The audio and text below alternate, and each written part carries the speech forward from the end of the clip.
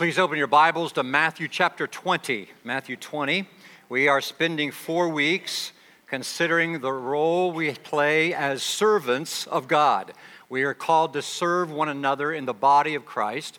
And in your bulletin, you have this insert once again that will help you know how to put into practice the principles that we've been learning from the Scriptures. And you have the top 10 needs that the staff has picked in their ministries, or there are ministry areas that you believe you are gifted in which to serve. On the 20th of November, on Sunday at 12:15, we'll have a luncheon here for those of you who just want help in the process, called Lunch and Learn. What's it mean to be gifted? What's it mean? How can you apply your gifts? You can go online to our website and take a spiritual gifts assessment to know who you are, maybe understand your giftedness a little better. Every one of us is gifted, and God has put us in the body of Christ that we may be the body as we're supposed to. If you don't have a clue, just sign up this. Take this card, put it in the basket, it's passed, and Kevin Carr and his ministry team will follow up with you. We want to do our best to help you get connected in service because, and the bottom line, it's not about filling our slots. God will not bless that effort. What he blesses is people who spend time in the Word and emerge knowing this is the person God wants me to be. And to be a healthy and mature believer, Christ follower, you have to be involved in serving the body of Christ. That's not my teaching. That's what our church believes. That's what the Bible teaches through and through. And so we want to do better at all that. So please, if you just don't know, just sign your name and let us help you in the process. Go online and you'll find the same information there. One particular man was in the BMV getting his license renewed. This was told about in Fortune magazine. A man was writing about a friend of his who was there at the BMV, and he was waiting for an hour and a half. He was so frustrated. He was this big shot leader of his company, and he mumbled to his wife, "Don't they know who I am?" And she says, "Yeah, you're a plumber's son who happened to get lucky." Now, you could say that about your life maybe, but we're here not because we got lucky, but because we met Jesus Christ. And when by his providence you get to meet Jesus, it changes everything. The way you see the world, the way you see people, the desire to serve and to give and to love. Let's face it, all of us, deeply inside, I think we do want to be great. We want to at our funeral, we want people to say, "That was a great guy. She was one great woman." Don't we want that? But it doesn't happen according to the world's definition of greatness. It won't happen that way. It has to be achieved by the way Jesus describes what greatness is all about. When there's a race, if you're a runner, one person crosses the finish line first to have that position of being first. So for all the years of its being televised, the Academy Awards said, "And the winner is." And several years ago, you remember, they changed that line to, "And the Oscar goes to," pretending there aren't losers. But there are losers in every category, and one winner. That's true.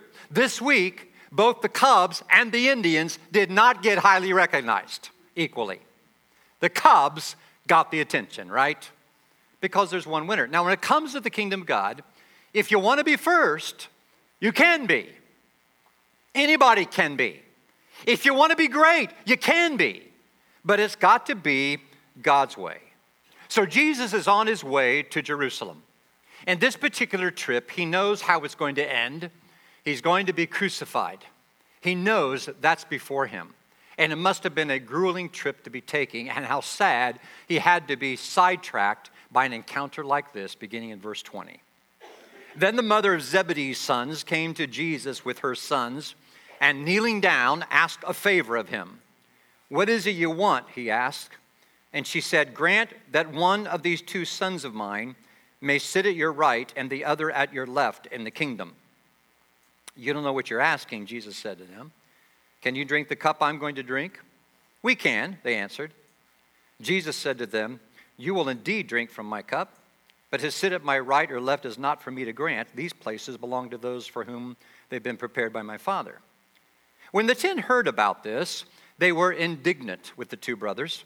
Jesus called them together and said, "You know the rulers of the Gentiles lord it over them, and their high officials exercise authority over them.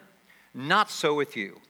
Instead, whoever wants to be great among you must be your servant, and whoever wants to be first must be your slave. Just as the Son of Man did not come to be served, but to serve, and to give his life as a ransom for many." There are three words that stand out in this text to me. If you're one to take notes in your Bible, circle these three words. The first one would be the word cup. It's in verse 22 or 21. Nope, 22. And then the word ransom at the last verse, 28. And then the word slave in verse 27. Those three words teach us about what this means to be a servant. First of all, our service may include a cup. Jesus said here in the text, "Can you drink this cup?" So as they're traveling toward Jerusalem, there's this mother. Some scholars say she's Salome, that we read a lot about, or is mentioned in passing in the Gospels at several places. She's believed to be the mother of James and John, the boys she's seeking some position for. It's a strange request this mom has. I want you to give my sons chief places in your kingdom when you establish. Do you have a controlling mom? Are you one?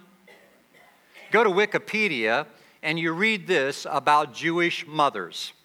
The stereotype of Jewish mothers generally involves a nagging, overprotective, manipulative, controlling, smothering, overbearing mother or wife, one who persists in interfering in her children's lives long after they have become adults. And you didn't know your mother was Jewish, did you? Our parents mean well. We mean well to our kids when we get involved and we give advice, and sometimes we can be smothering and they have to confront us sometimes. Maybe you've had to do that in your family. This particular mother was confused, as were the other disciples, including her sons, about the nature of the kingdom of God. They were still confused this close to the cross. They were still anticipating a physical kingdom to be set up. That's why in just a little bit, Judas is going to go aside and he's going to sell Jesus out. Why? Because nothing's happening. There's no palace, no troops, there's no army being gathered. What's in it for him?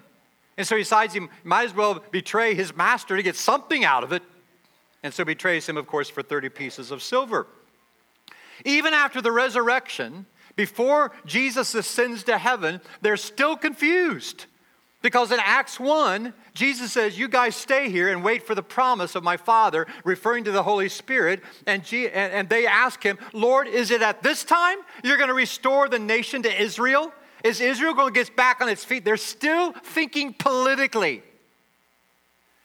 And so no wonder this mother is thinking that way as well. It's a hard concept for us to even keep remembering about being citizens of heaven more than citizens of the United States or of Indiana or our particular place, wherever it is that we live. We get confused. And he says, "Are you able to drink the cup that I'm going to drink?" And they casually said, "Oh, sure, no problem," because they didn't understand the cup he was talking about. Now, in just a little bit, he's going to be in the Garden of Gethsemane, and there Matthew records for us these words. Going a little farther, he fell with his face to the ground and prayed, "My Father, if it's possible, may this cup be taken from me. Not as I will, but as you will."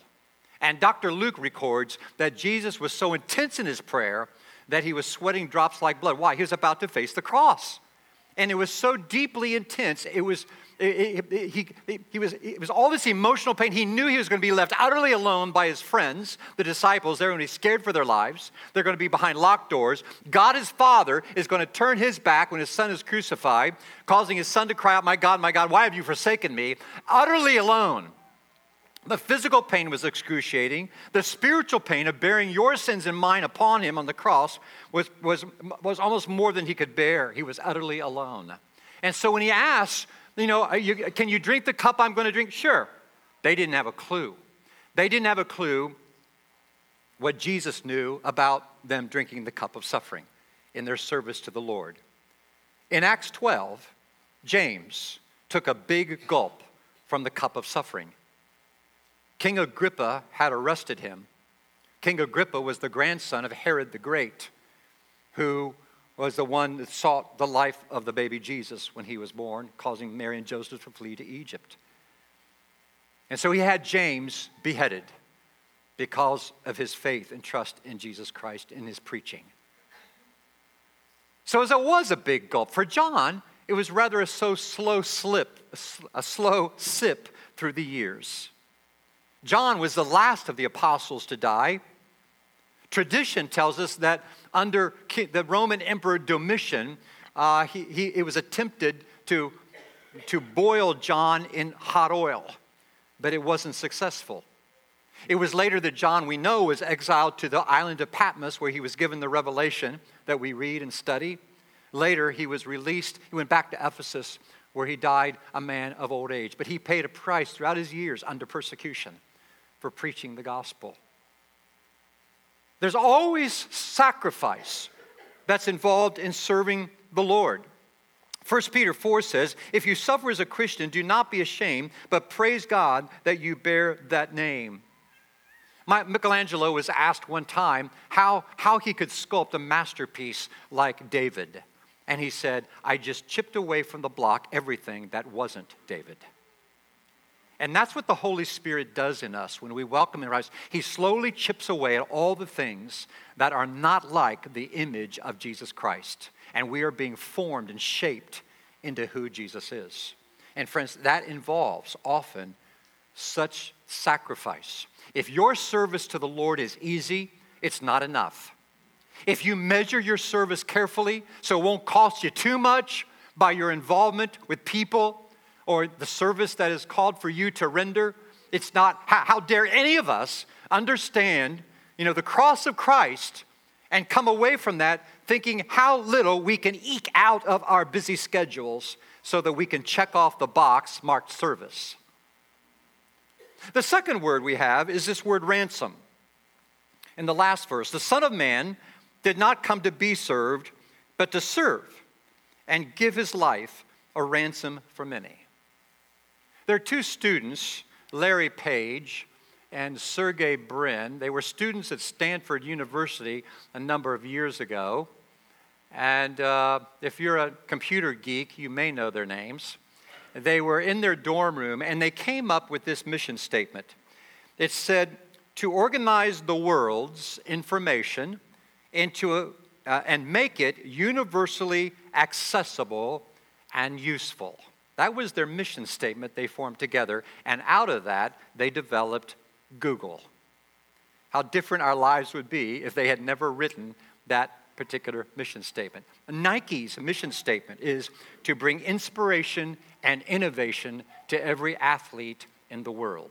The company you work for probably has a mission statement. Our church's mission statement is to love all people to new life in Christ. Now, it doesn't tell us what to do and how to do it. It doesn't tell us methodology, but it keeps us aware of the big picture. What are we doing here? Loving all people to new life in Jesus Christ. This verse 28 is Jesus' mission statement. The Son of Man came not to be served, but to serve and give his life as a ransom for many. It's what kept him focused, that he came to pay a ransom because we had been kidnapped by our own foolishness and by rebellion against God, and a price needed to be paid for our souls to get back right with God. Now, I've been doing weddings for 40 years, and through those years, most of the couples I've married, I've provided premarital counseling. I don't do that as much anymore because I've learned that couples need more, and so we have mentors in our church, have healthy marriages, and they spend 12 hours with a couple walking with them before their marriage. And the workbooks that we use are called Before You Say I Do. Some of you got married here. How many got married here and used that book? Oh, more than I thought. And you remember there's a chart. You remember the chart, Susie? On the love chart, Yeah. How you doing with that, Susie, by the way? Never mind. The love, do you remember the love chart? Had 3 words, eros, which is sexual or romantic love, and then philia, which is brotherly love, and there is agape, which is the sacrificial love. And all through the years, I've only known one couple that answered the third column. Now, the eros love, they get that one. They can write examples on that one, eros. And when it comes to philia, brother, they got that one. But it comes with agape. I've known one couple through the years that got that right, and it was none of you that just raised your hands. Because it's so hard to get our hands around agape. And the previous page explains what agape is. Agape love, and I will talk more about love next week. But agape is a sacrificial love. There's always a price to agape love. If it doesn't cost you anything, then it's not really sacrificial love. It's not agape love. That's why even forgiveness itself is agape love, because what are you doing when you forgive somebody? You're setting yourself up to be wounded again. There's a price to it. And so Jesus, of course, fully modeled that on the cross of Jesus Christ. You veterans, you are serving now. You put your name on the line, and you trust you'll never have to go anywhere where you're going to have to pay with your life. You pray about that. You hope not. Many have. Now, when Jesus Christ signed his name, obeying his Father in heaven and becoming flesh here, he knew exactly what he was doing. He was coming here to lay down his life. There was no hoping that he wouldn't have to. He knew what was coming. Even though in the garden he said, at the last hour, God, is there any other way to accomplish salvation? Please let it be done. But at the end of the day, I want to do what you want me to do. And so he went on to the cross. That was the ransom that he paid. And so because of that, we come together as his people, because this ransom had to be paid. It even speaks of this in the Old Testament. In chapter 49, or Psalm 49, it says, "No man can redeem the life of another or give to God a ransom for him. The ransom for a life is costly. No payment is ever enough." And that's true for your sin and mine. There's no price that we can ever pay. See, our service to God is not a payment for what Jesus done for us. You can't serve him well enough to go to heaven. I can't either. It's only by the blood of Christ. Verse 15 gives us hope. It says, "But God will redeem my life from the grave. He will surely take me to himself."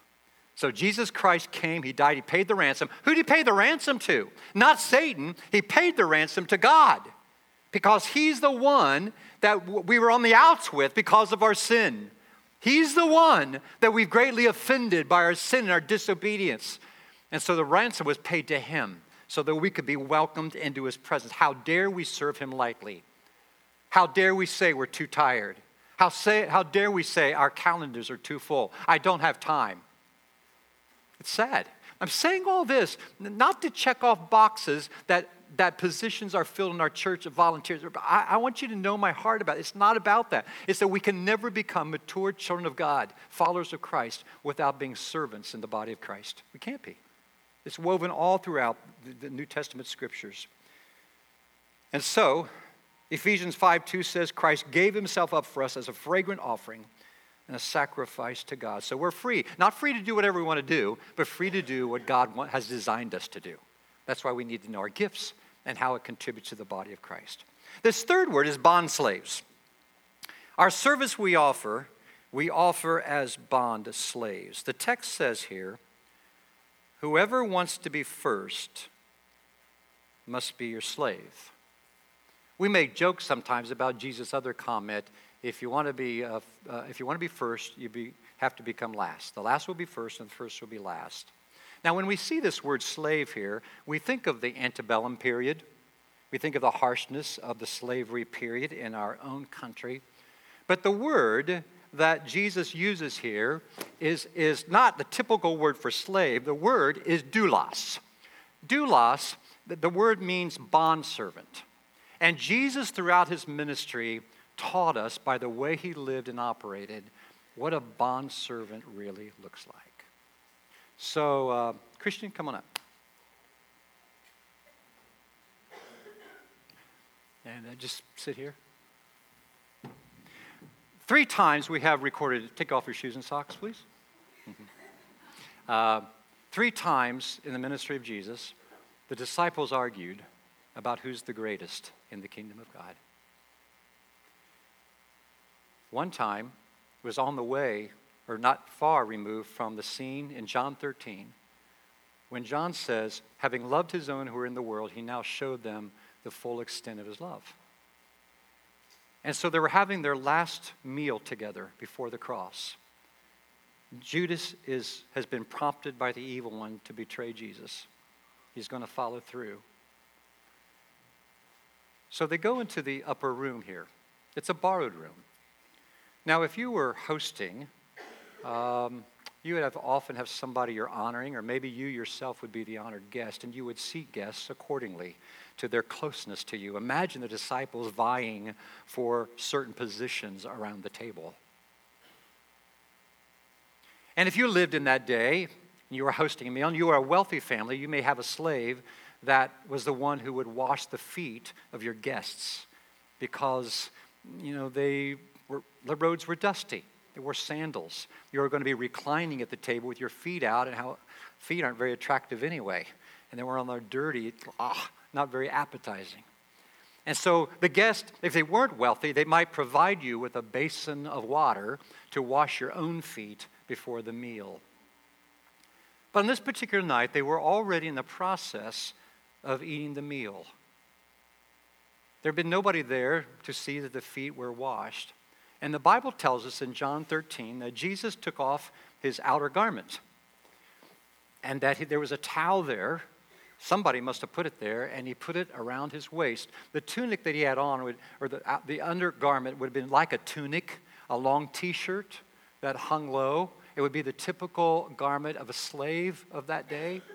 And then the Bible says that he took water, a pitcher of water, and he poured it in a basin. It wouldn't look like this one.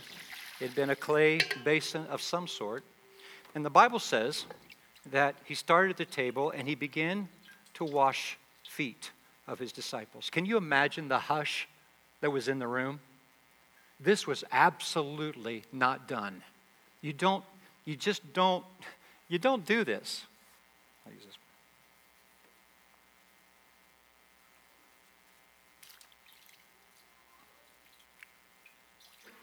He got to Peter. Peter said, Lord, you're not going to wash my feet. I'm not going to put up with this. Imagine he was thinking, how dare these other guys let you wash their feet? And Jesus said, if you don't let me wash your feet, you don't really have a part of me. And what he was saying is, Peter, you'll never be a good servant of mine until you know the humility that comes from being served. And we Americans take such pride in our independence. We can make our way. We can do our thing by ourselves. We don't need anybody. And nothing is more contrary to the spirit of the body of Christ, what God calls us to, than that spirit.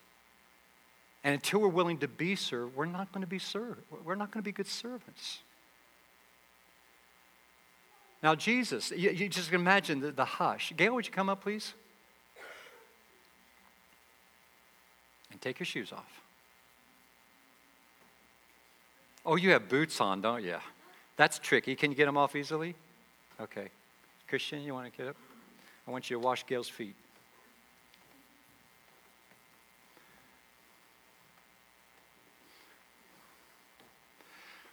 In Jesus' day, a husband would never wash the feet of his wife.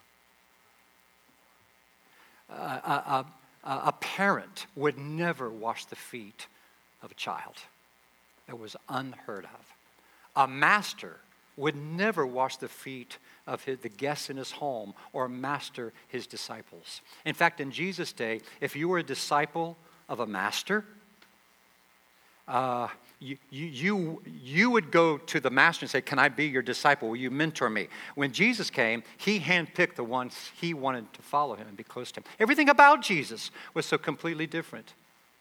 Christian is washing his wife's feet now because Jesus said in the text, now, what I've done for you, I've done as an example that you should do the same thing for other people in your life. Thank you all. You see, a bondservant is an unusual position. It's different than a normal servant. Exodus 21 tells us that you might be a slave to a certain master. And then you pay your obligation off. You pay what you have to pay to get your land back or to pay your debts or whatever it is. If it's not accomplished by the 7th year, you can go free. But maybe your master has been so good to you, you don't want to stop serving him. And so you choose to be his ongoing slave, even though you don't have to be. And then you become a bond servant, a bond slave. And the master would take you not near the doorpost where the wood is, and he'd take an awl, and he'd hammer a hole in your earlobe to the wood and put an earring there, piercing your ear, to show that you, by your own will, have chosen to be a servant of this master and are pleased to do so. That's what a bondservant is, friends. That's why we serve the Lord, because our master has been so good to us. How can we dare not give him everything that he deserves? Now, friends, this is not going to happen easily. It starts in your home. It starts by us, we who are husbands, serving our wives in humility and love and kindness, sensitivity. It starts with wives serving their husbands and supporting them in their role as leading the family. It happens when we serve our children in the right way, not to make them the center, but to serve them humbly, and teaching our children of serving in the family and honoring one another. And then that transfers to the body of Christ. Where here we come together we're such consumers. We go to church waiting to be served and everything to be done my way. I want to be happy in the church I go to. And we have all these checkoff lists about what this church is going to do for me, completely contrary to the body of Christ. We need to walk in here and ready to give to one another. And see, we'll never be good servants in the world until we are first servants toward one another. This political season, for instance, have you sounded in conversation just like the world? Do you bellyache just like everybody else? What an opportunity for people of faith to say, I'm so thankful that my life is in God's hands and I can pray for our country and I know I can rest in him. What a great opportunity. Have we missed it by sounding just like the rest of the world? Our service is about how we speak, how we act, how we hold ourselves, how we listen to people, how we love on people so much who are unlike us. I want you to know I don't have a hotline to God. Lots of people think I have a red phone in my office. You know? And I don't. I work on my life just like you do. I make errors in my marriage like you do. I have to ask Diana's forgiveness at times just like you have to ask your wife for forgiveness. And she has to forgive me. And I have to become a better grandfather, a better Christian, a better man. I have to work on my faith just like you. I have to work on an attitude of service. I have to guard my pride. We're all in this together, friends. That's why we need each other so desperately. And how dare we eke out just a little bit of service and think that God is happy with that. He's called us to lay down our lives. Because at the end of the day, when we stand before him, he's not going to say, hey, well done, good and faithful preacher. Well done, good and faithful musicians. He'll say, well done, good and faithful servant. Enter into the joy of your master. Let's pray.